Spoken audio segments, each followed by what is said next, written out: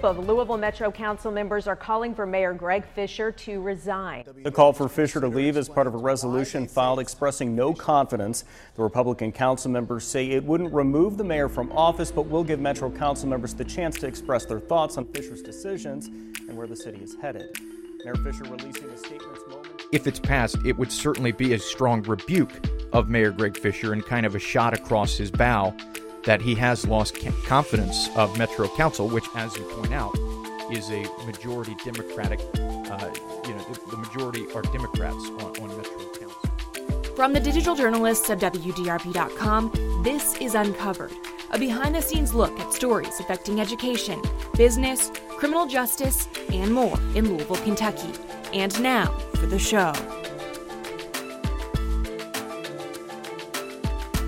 This is Chris Otts of WDRB.com, and I'm happy to welcome back our resident expert on the Louisville Metro Council and the City Hall beat, Chad Mills. Chad, thanks very much for joining us once again on the podcast. Thanks for having me, Chris. Mayor Greg Fisher of Louisville faces a no-confidence vote at the Metro Council later this week. Detailing their reasons moments ago, they say the mayor is unwilling to admit mistakes, has stonewalled citizens, and failed to live up to promised transparency.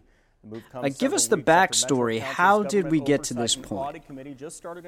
Sure. So, obviously, during the aftermath of the Breonna Taylor shooting, the more than 100 days of protest. LMPD is exactly right. This is not de-escalating at this point. Unit, we have shots fired. We have shots fired. I think people started really taking a closer look at his leadership. Metro Council, no exception to that. Talking to some of the members, a lot were frustrated with the lack of communication. The mayor has said that by state law he can't communicate some things, but generally, you get the sense that there are a lot of council members who would just like to see more leadership from the mayor, be that communication or just kind of being a calm and steady force over the city and communicating about what's going on, the game plan for riots, what protesters are allowed to do, those sorts of parameters that have trickled from his office, but you get the sense that some members of council would just like to see better communication and leadership from the mayor. And so that was kind of the straw that broke the camel's back, if you will, for Metro Council, I should add, Metro Council Republicans to file this resolution. If you read the resolution itself, that is not the only reason it cites as to why they are pushing for this vote of no confidence in Mayor Greg Fisher. They bring up the TARC sex scandal. New leader takes over TARC after it was rocked by scandal. The former director resigned earlier this year, facing claims of sexual harassment, and that's not all. They bring up the LMPD Explorer program. Two men who say they were raped as teens by male officers in the LMPD Explorer mentoring program. Former LMPD officer Kenneth Betts pleaded guilty to sexually abusing teens, and today he was sentenced to 16 years in federal prison. They bring up the budget crisis. They also bring up the record number of homicides that 2020 is approaching very quickly. Milestone as Louisville experiences its 101st homicide this year. The most recent happened around 7 last night on Madison Street. And just other issues as well. One of the clauses says Mayor Greg Fisher has claimed transparency and accountability as theme for his administration, yet has chosen to prevent his staff from participating in Metro Council hearings focused on understanding what led to the death of Miss Breonna Taylor. And that's another point as well. Parallel to what this committee is doing, the Public Safety Committee, there's another Metro Council committee called the Government Oversight and Audit Committee. It has instigated and started this investigation of the city's handling of the Taylor shooting, the David McAtee shooting, and the ensuing protests. They have hit some roadblocks here and there. They had brought in the chiefs to testify weeks ago. They ended up walking out. The Metro government, the mayor's office, in other words, ended up suing council. Basically they say that was all about figuring out how to legally proceed with council getting the testimony from those figureheads. Others on council use that as another reason for pursuing this no confidence vote in Fisher. Chad, you mentioned that Metro Council Republicans are the ones who introduced this no confidence measure.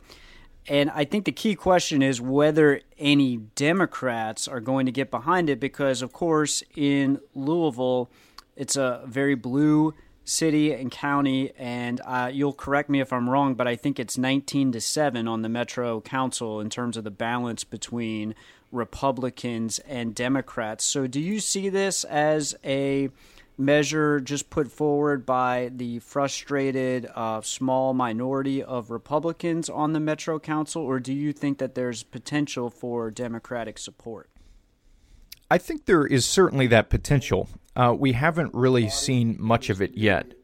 In committee last week, one Democrat did vote to advance the no confidence resolution, Councilman Mark Fox. But when I look at Mayor Fisher, my opinion of him is siloed. I really like and appreciate what he's done in areas of economic development, what he's done in areas of low-income housing, what he's done in areas of equity and inclusion.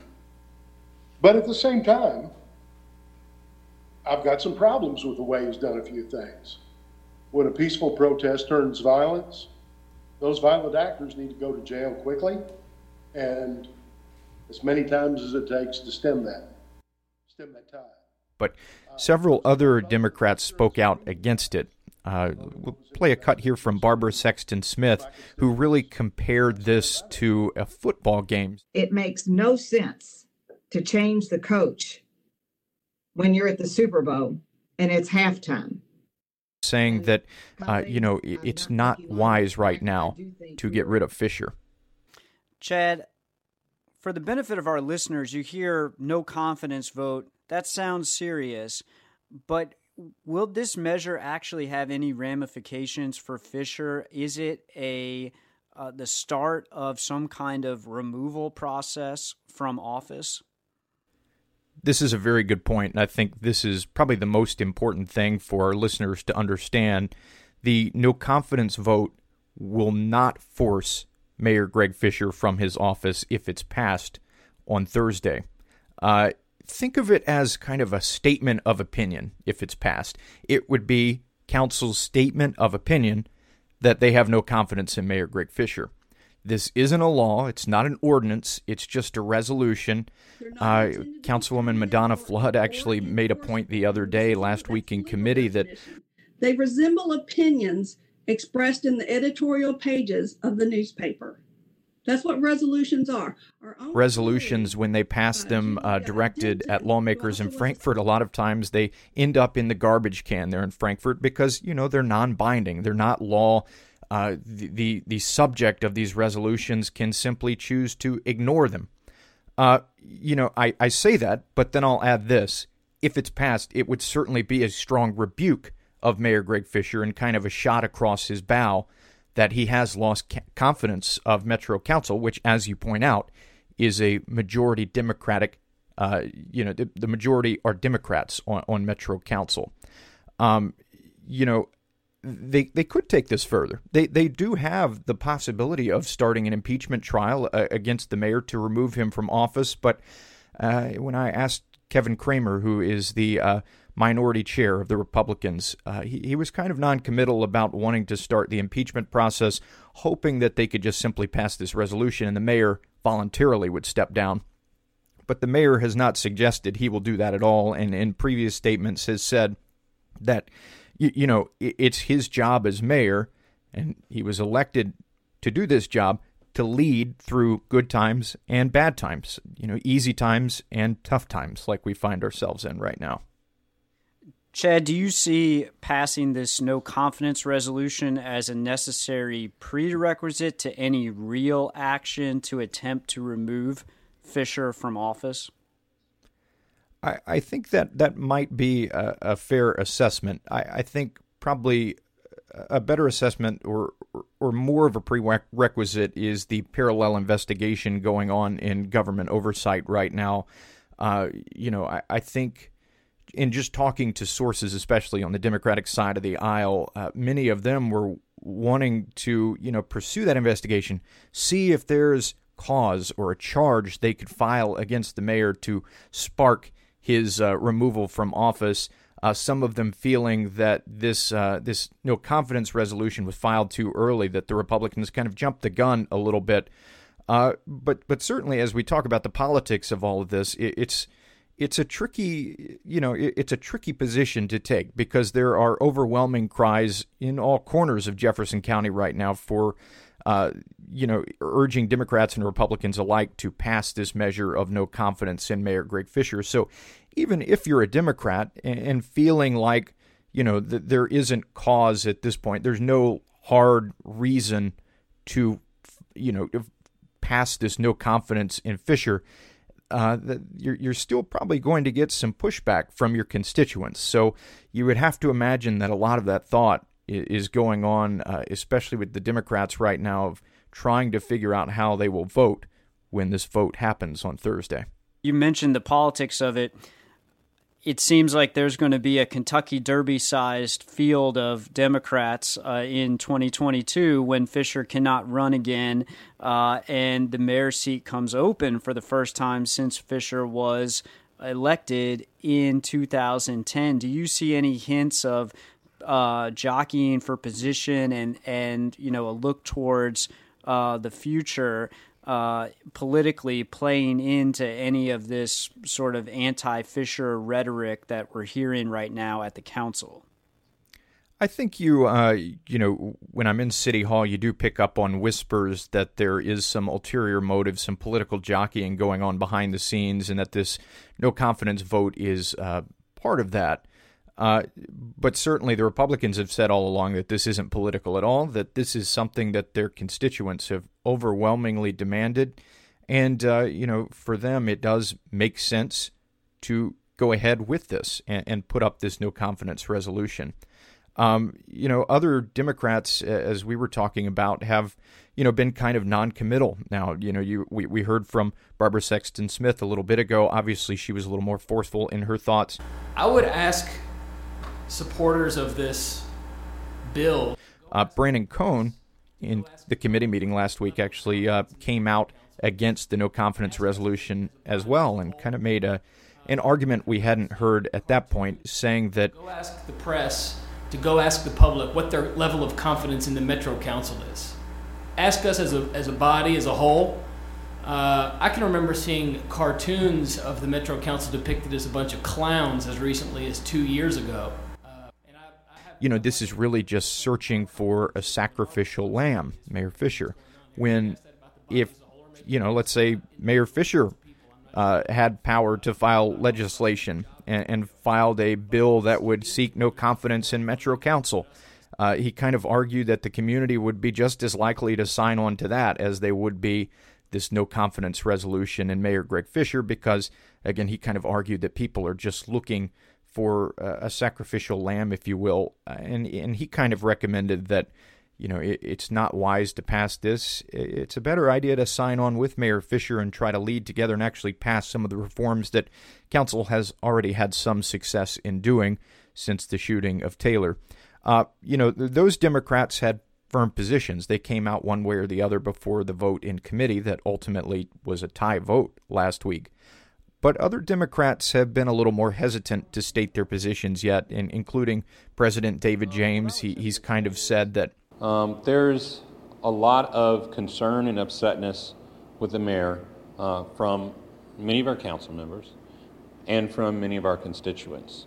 You've heard me say before that different things that the mayor has done and not done that I have personal beliefs about, and that I don't have a particular position on where I am on this right now.